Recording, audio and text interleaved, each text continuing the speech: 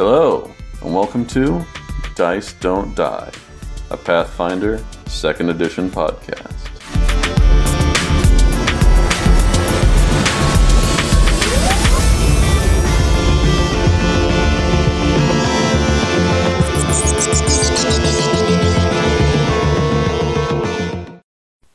Hey, this is David, player of Nigel, the most talented wizard you ever met. This discussion was originally recorded as a part of a different podcast, of which Beth, Chad, and I were members. Since we have created our own podcast, we wanted to bring all of the class-specific episodes together under a single podcast name. Whether you have heard this before, or this is new to you, thank you for listening. Hey, welcome back to the discussion series. I'm Chad, and today we're going to be talking about the sneaky, stealthy little skill monkey known as the Rogue. Nice. And today I have with me Beth and David. Hello. Hi. David. There you go. And Sarah. So, let me see here. Today we were going to, like I said, talk about the Rogue, but first, we'd like to talk about something just near and dear to our hearts, and that is that just today, we released the second to last episode of Redacted. How do you guys feel about this? I think it's a little bittersweet. Yeah. Anytime you end a good story, or at least come to some sort of ending, it's a little bittersweet. I agree. And that same here, and then that's, the end of Redacted. got that attached to it. I have a sinking he's freaking suspicion Redacted. we'll see him again. Of course. Really? It's not guaranteed, but I don't know. I think he dies somewhere. Redacted. Never dies. Redacted. he lived inside of us all along. Oh. No, I think that's a feat for monks, actually. Oh, right. That's Well- a different episode, though. It is. You're not wrong.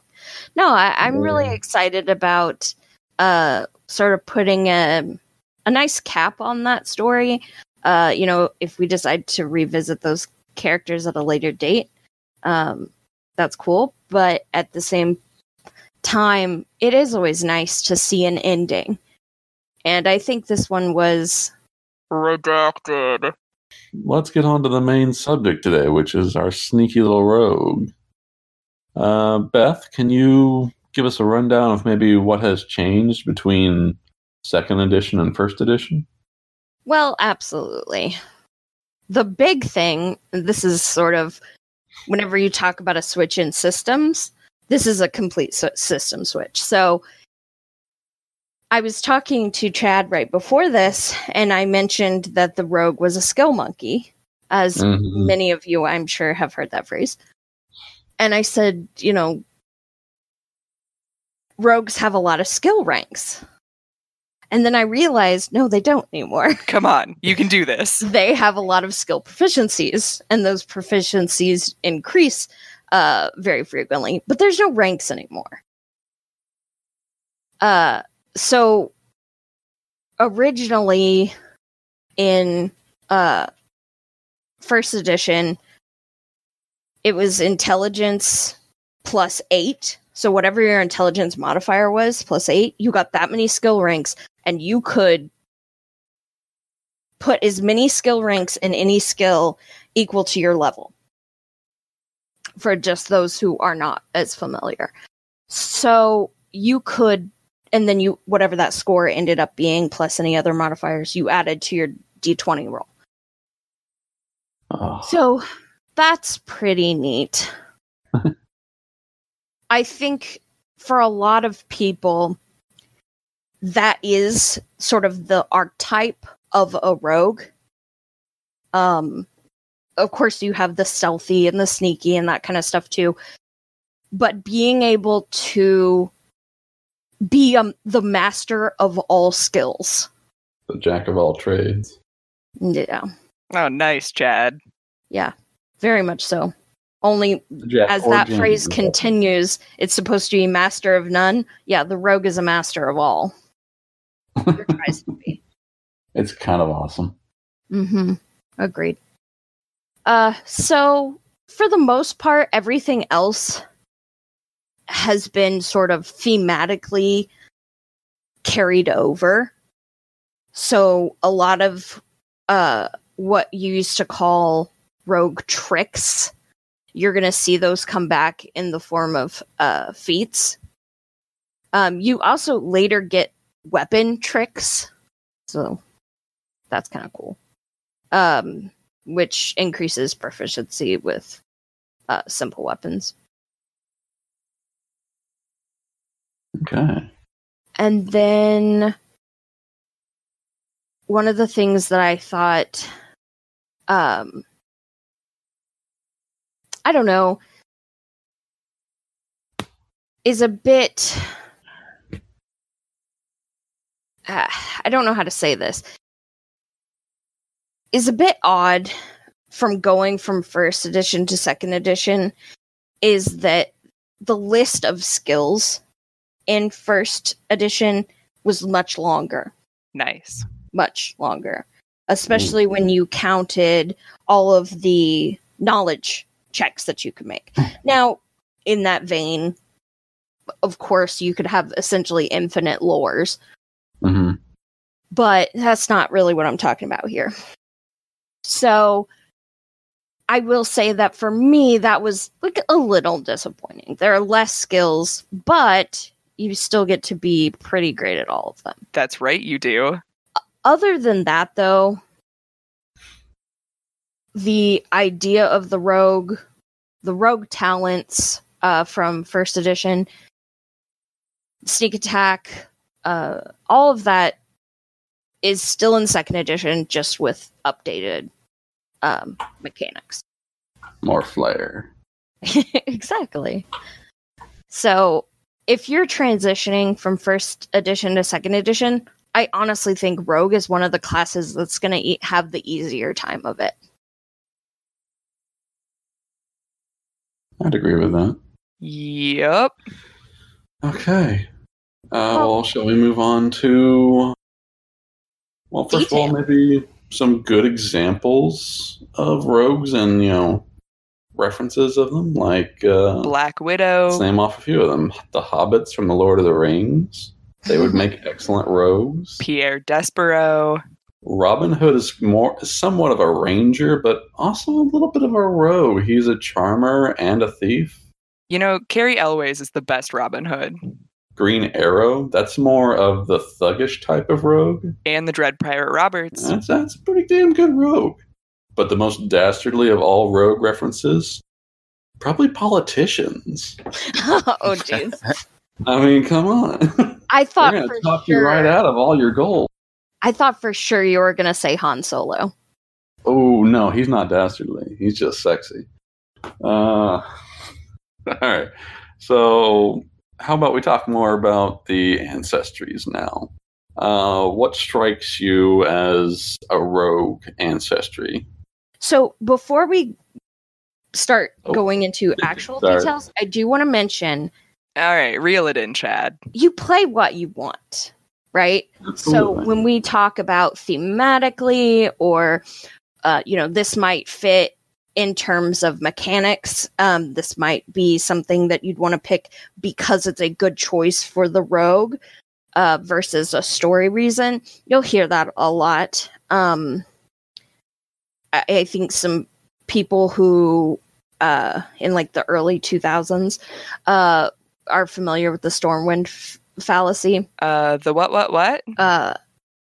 So the idea that you cannot have a mechanically strong character as well as fun thematic options, and you have to choose which one you're going to pick. Whenever we're talking about the couple ancestries we're going to point out, I want to just make it known that you play what you want to play. you pick the choices that you're going to pick that you have come to at your table with yourself, with the people at your table, with your GM. We're all in this together. If we want to sing a Full House theme song. I'm 26, Beth. I don't know what you want from me. So just be aware that if another person at your table picks something because they think that it's appropriate for their character, even if it may not be, quote unquote, the strongest choice, I would personally say respect that choice. So I just wanted to kind of say that. However, that being said, 100% agreed, though. Because if you're not going to choose something that you enjoy, you're not going to enjoy playing the character. What's the point then?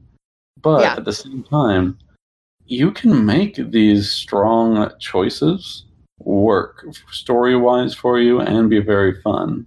Oh, that's true, too. I think the elves are a somewhat strong choice for rogues.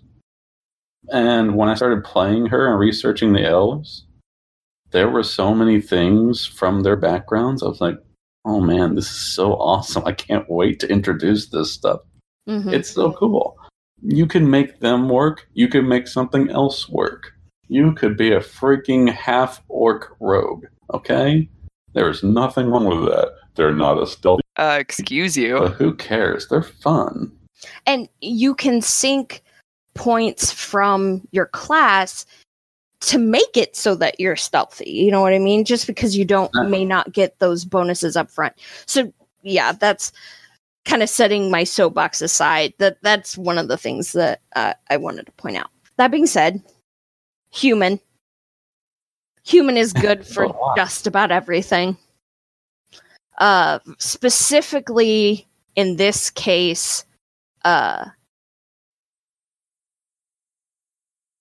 David, you'll know this. What is the ability they get that modifies your skills? David. I think it's a feat. Skilled heritage, like where you get to right off the bat? Correct. Yeah, I believe that's the human heritage of skilled heritage. Awesome. That's very good for the rogue. That being said, right. That being said, I know that you'll pick up those traits in other places too. So if having every single skill isn't as important to you, that may not be your choice. But human is always a powerful pick. And, can be a fun pick. It's very versatile. Very.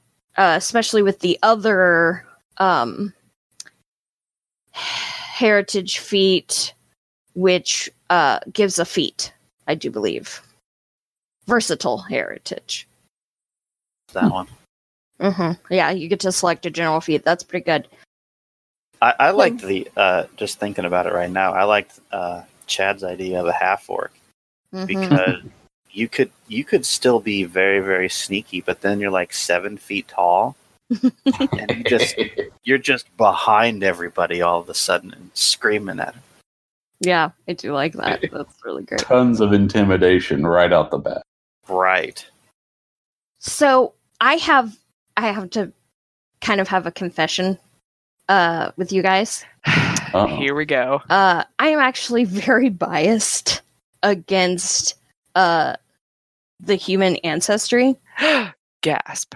And I think I blame it on World of Warcraft.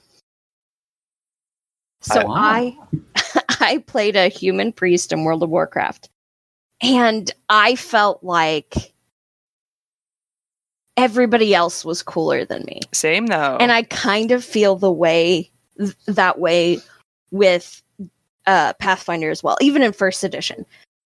It's cooler to play a gnome or a halfling or an elf. Like, it's fun to be something that we're not, right?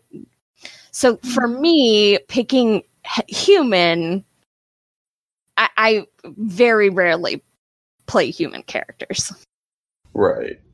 And that's your play style, But there's also some people out there who prefer to kind of put themselves in the game.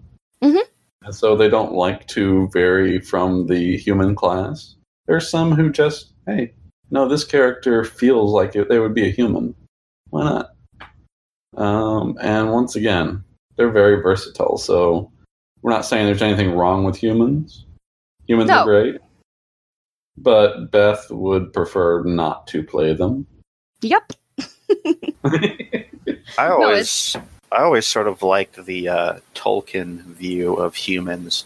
You know, they live short lives, but because they live short lives, there's a lot of urgency to do things all the time.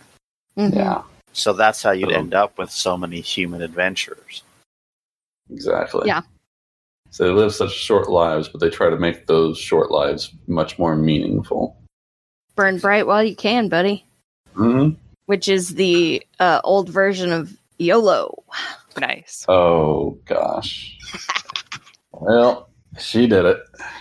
Anyway. Night, everybody. So the other ancestries that I wanted to just quickly point out as what I believe to be particularly good options. Goblins. Goblins So are really fun. Being smaller, right? mm-hmm. That's thematically appropriate. They get an ability boost to both charisma and dexterity.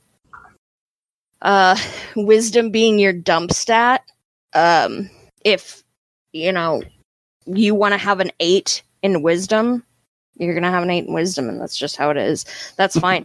I know a lot of characters that have had either a wisdom or, more often than not, charisma dump stats for character builds that I have. So they also get dark vision, which I know is kind of silly, but I just always like characters and ancestries that have dark vision. Absolutely. It's so useful. It can be. Usually when you're traveling around, which, we've seen at the table different times, is that if you're walking around with a bunch of humans, your dark vision isn't really going to come in handy too much because you're always going to have light on anyway. Darn humans. But when it comes down to it, you're going to be able to see farther, and that's going to be awesome. Well, now you see, at some point, I think Redacted. we're gonna go ahead of the magic users in the party and kind of scout things out a bit. Probably we're going to abandon our wizard. That's what you do. Why not? I got a druid. He can shapeshift into a mantis. A praying mantis. Yeah. Praying all day. All right. Anyway, the last one that I wanted to point out that I just personally think is the most thematic is gnome. So gnomes are, when you look through fairy tale, are usually very trickster based, very easygoing. Don't cross them, but have this jovialness to them in some ways of popular culture. In Pathfinder, gnomes are almost frantically looking for the next thing, to be interested, to be engaged. And what's more engaged than a rogue who's always thinking combat tactics, who's always thinking of a next best heist? Get in, loser. We're going on a heist. What else is there? Gnomes are, in my opinion, the most flavorful pick. I'd agree with that. They're very interesting. And they happen to have that one ancestral feat or heritage that allows them to actually shift their own colors and the colors of the environment around them. Correct. So when they do that, they get a +2 to stealth. Yeah, so that's the chameleon gnome, and yeah, that is pretty cool. Chameleon. I'm not gonna say that when I saw that I didn't squee a little bit. Yeah, I hadn't read through Gnome. That makes them sound pretty appealing. Right? It really does. I mean, anytime you can get a circumstance bonus on stealth checks, rogues are pretty happy. Plus, And they does also it get- freak out your party a little bit when you just suddenly blend in with the background. Ghosted. Mhm. So for them, as much as they are, to me, a thematic pick, they also aren't a bad strategic pick. So there's that It's a ghost. gnome heritage, and then for the base gnome, you're going to get Constitution, which, as rogues know, you're going to need those HP. Like, you need it, or you're going to die if you're hit. So that's handy. Then Charisma. Most rogues are going to use that. And the ability flaw is Strength, which most of your abilities are going to be off of Dex anyway, for the most part. So that's pretty awesome. Now, I know that Chad is probably upset with me right now because I did not mention the elf. How I dare already you? talked about the elves. They're badass. And I knew you would. Come on. Look, they all get bonuses to Dex. Okay, that's great. Well, whatever. But they also happen to get a little bit of magic. I mean, let's see. What was that heritage that I chose? Well, I chose Cavern Elf for mine. That just gives me dark vision.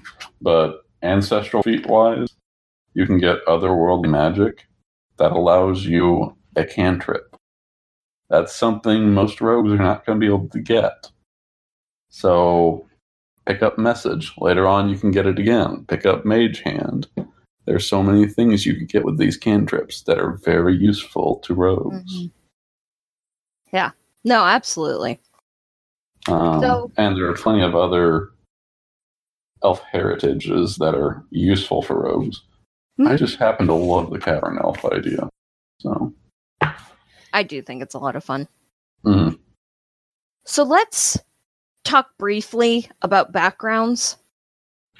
This is, in my opinion, the best place to shine for your thematic choice. So you've got your criminals, your charlatans, your gamblers. Heck, even the prisoner makes sense. So I know... Not to mention all the ones that you can get from future, adventure paths. Absolutely. The thing about the rogue is usually, I'm not saying 100% of the time, I am saying 90% of the time, something bad has happened in your life that has led you to be a rogue, right? Yeah. Traditionally, you're rogues are not happy people. Tragedy. Or they might be happy, but they have not necessarily led the best of lives. So I personally think that when you pick your background, have that represent where you think your character truly came, which I know is what a background is, but you get the idea. Don't pick it for mechanics. You can, but don't. I just thought of a friendly example, actually. Indiana Jones. He could be a great rogue. He's not a rogue. He's not exactly unhappy, He's a rogue. He's using dexterity to get all over the place with that whip. Come on now.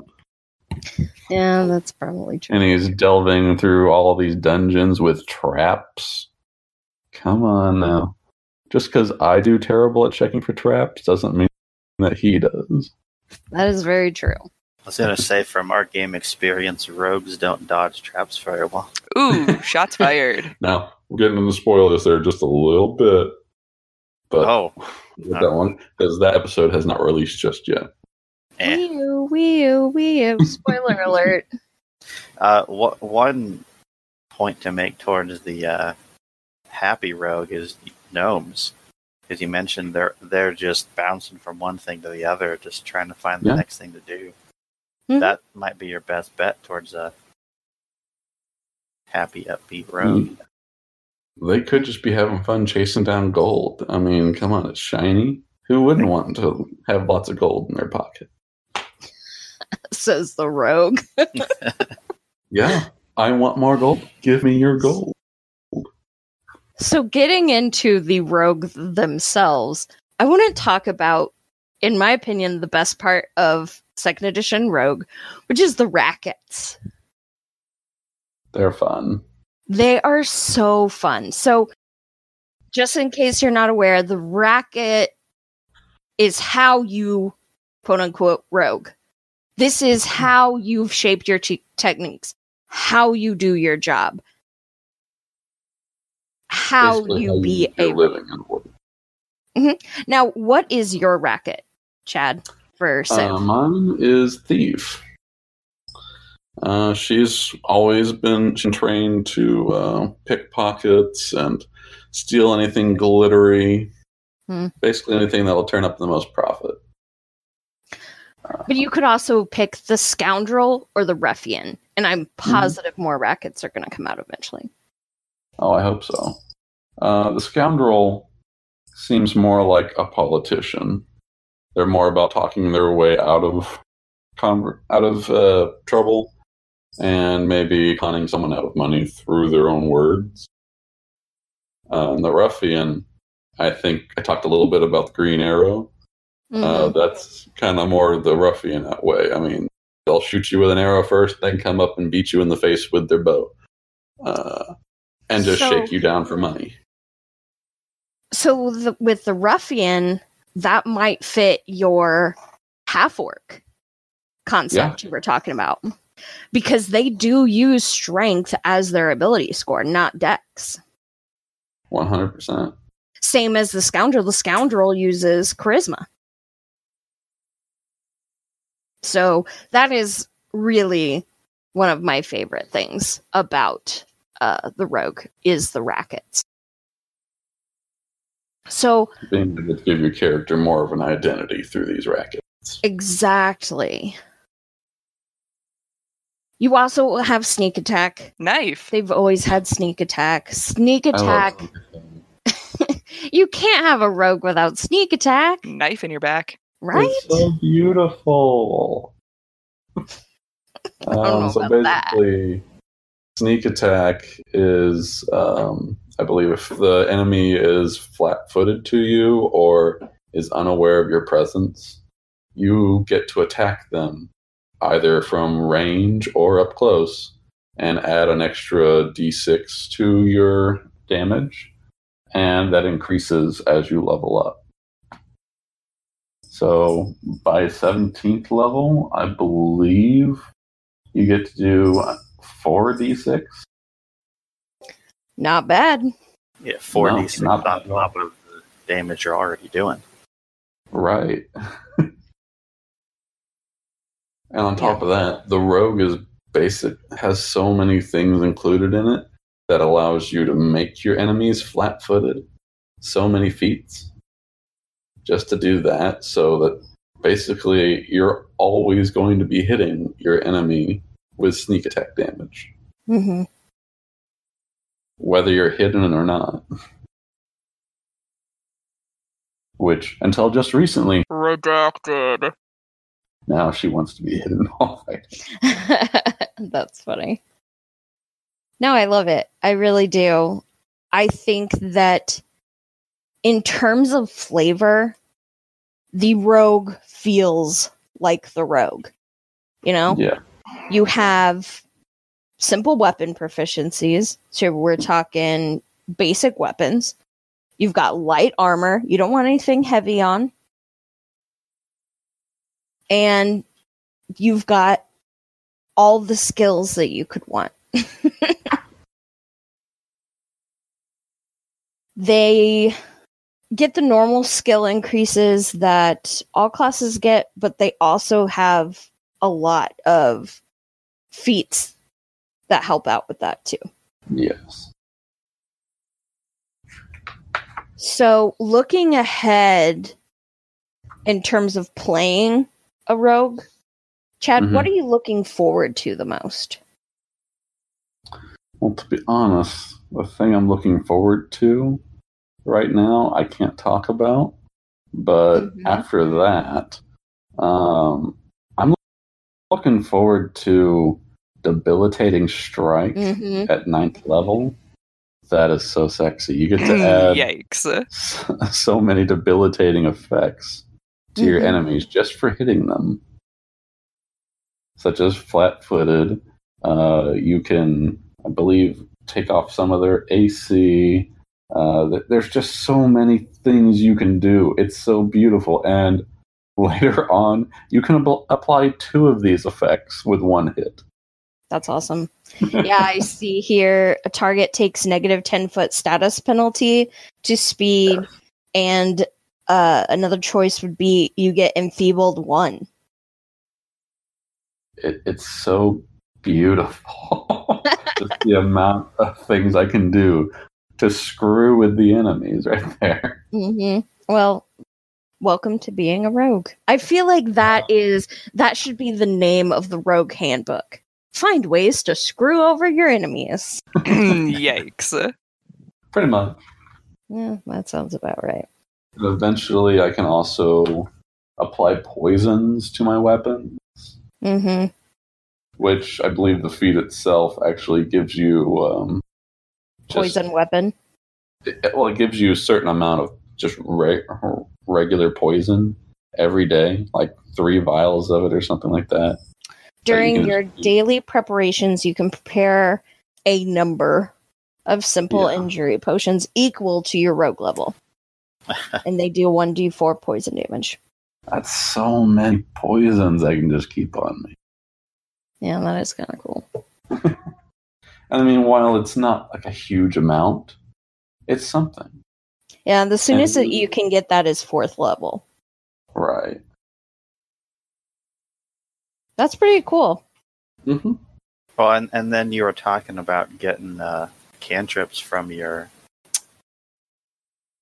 elf or your gnome. You know, you got feats just to pull that right out of the rogue too. Yeah. Well, now you guys might know a little bit more about this than myself, but in D&D there was an archetype called the Arcane Trickster. I think it's in 5th edition too. Yes, it is. So the Arcane Trickster, that kind of fits with that theme of being able to cast a few cantrips. Yeah, that's what I thought, certainly, when I was reading through those portions.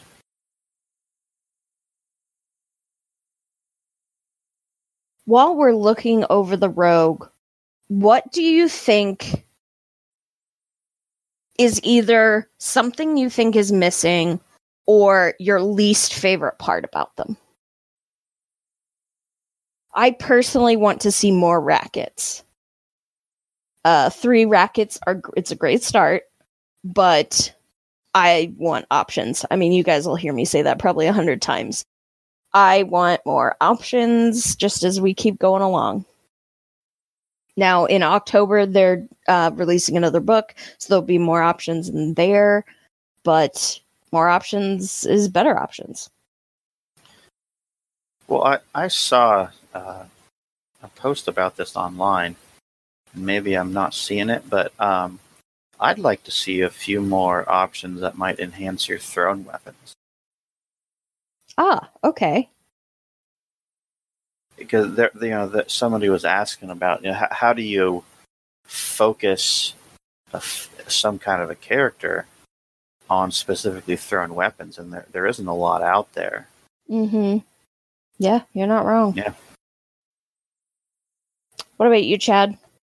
All right, so the one thing that I don't particularly like about the rogue is that dual wielding is not particularly incorporated into it. And basically right now I'm looking for ways to incorporate other versions of dual wielding into... Redacted. There's a little thing here from Twin Feint, but it's not that great. It's not the same. And I Yeah. absolutely understand that it doesn't feel like the same thing. Exactly. I've always sort of liked the idea of holding, some sort of weapon in your offhand that's like a parrying weapon. Mm-hmm. Maybe a little bump to your AC if you take an action, that kind of a thing.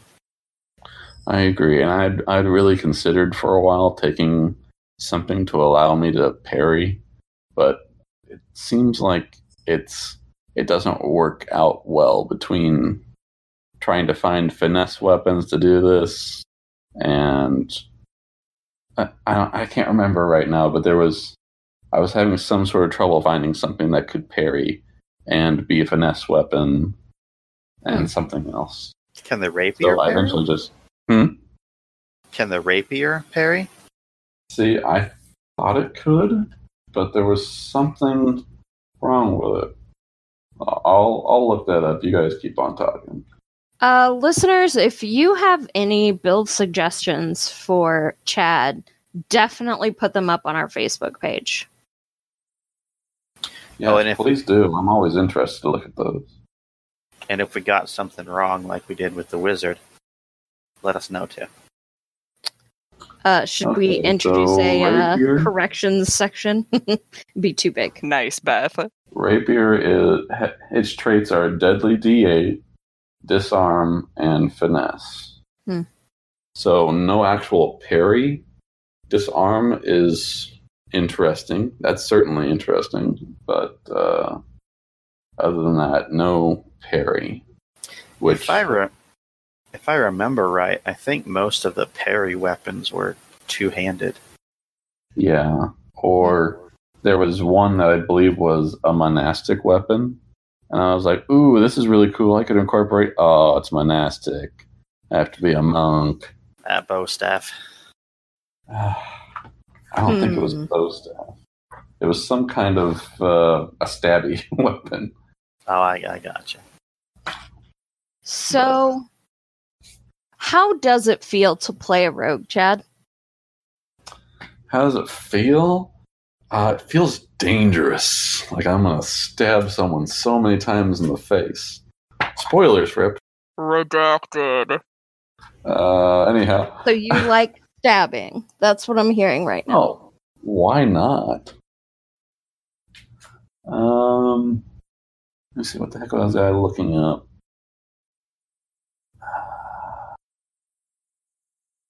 Okay, sorry. How it feels to be a rogue. Once again, dangerous. It also feels kind of like glass cannon, but not ranged. More like a glass dagger. But They have those in Skyrim. they do, and they're very powerful, and they don't break. See? So you'll be fine. Darn Yeah. Skyrim logic. I do think with your starting hit points of 15, that a well-placed critical might be your downfall. I would agree. So you should watch out for those. Let me see, They don't I have a ton of believe- hit points. But then Unless- again, how many hit points does the wizard have? Oh, I think the wizard's at 15 as well. Yeah. Okay. So I'm just as squishy as you. With a little more AC, I believe. I just stay far away. Yeah. That's That always is- a good choice. that is fair. Well, I think that kind of summarizes our talk on the rogue. If you guys have any other input or there's something that we missed, definitely let us know. I wanted to end this episode with a tangent of the week, which we haven't had in a while. And this is something that's a little near and dear to me. So there is a college town in southern Illinois called Carbondale. It is home of the Salukis, Southern Illinois University. There's a memorial park there called Jeremy Rockman Memorial Park, or Boo Park. A lot of us who are local to that area call it Castle Park. And the reason that I mentioned this, and we'll include a link to a local news article that talks about this, they're doing a fundraiser right now to fund this park. The reason I wanted to bring it up, Boo died when he was 19 in a car accident. This was in 1994. And his family built this park in his honor as a way to have his memory live on. There is a castle with hidden passageways and multi-tier floors, and it is meant for kids to play. It is a playground. There's local art done by artists, all of it meant to be played on. There's a few sculptures, I say that, but there are a few sculptures, like there's a unicorn made of wire. You're not going to play on that. But there are two dragons that are the size of cars. What? And yeah, they're awesome. They are meant to be played on and climbed, and it is, I know this sounds cheesy, but it is a magical place. There is limited parking, I will say that. But it is somewhere that I took my nieces while I was going to school there all the time. As often as we could. We would have a picnic, and they would run around and play tag, and they would play fantasy. One of them was a princess, and the other was a warrior. And the warrior, well, she always lost to the princess. But that's okay. They had fun. It's a wonderful, wonderful park. I really, if you're in the Southern Illinois area, which I'm doubtful many of you are, I would check it out. But also, I want you guys to be inspired by this.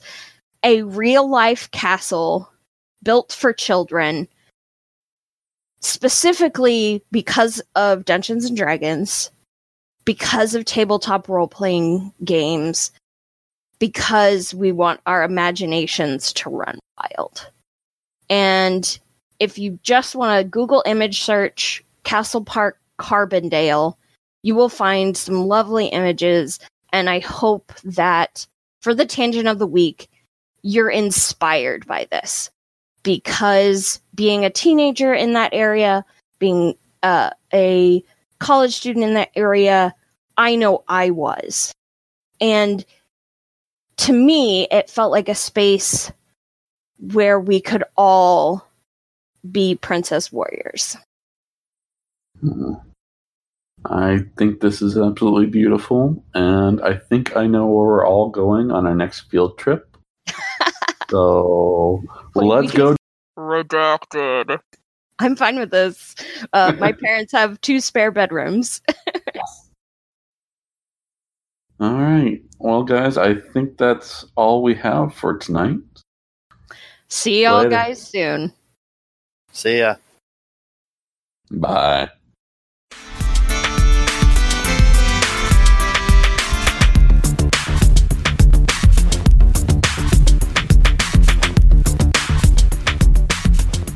Thanks for listening to Dice Don't Die. Hey, if you like what we do, please visit us on Facebook, Twitter, and Instagram at Dice Don't Die, or email us at dicedon'tdiepod@gmail.com. The intro and outro song, Crunk Night, were created by Kevin MacLeod. More of his work, and the work of many others, can be found royalty-free at filmmusic.io. Thanks again for listening, and we'll see you on the next adventure.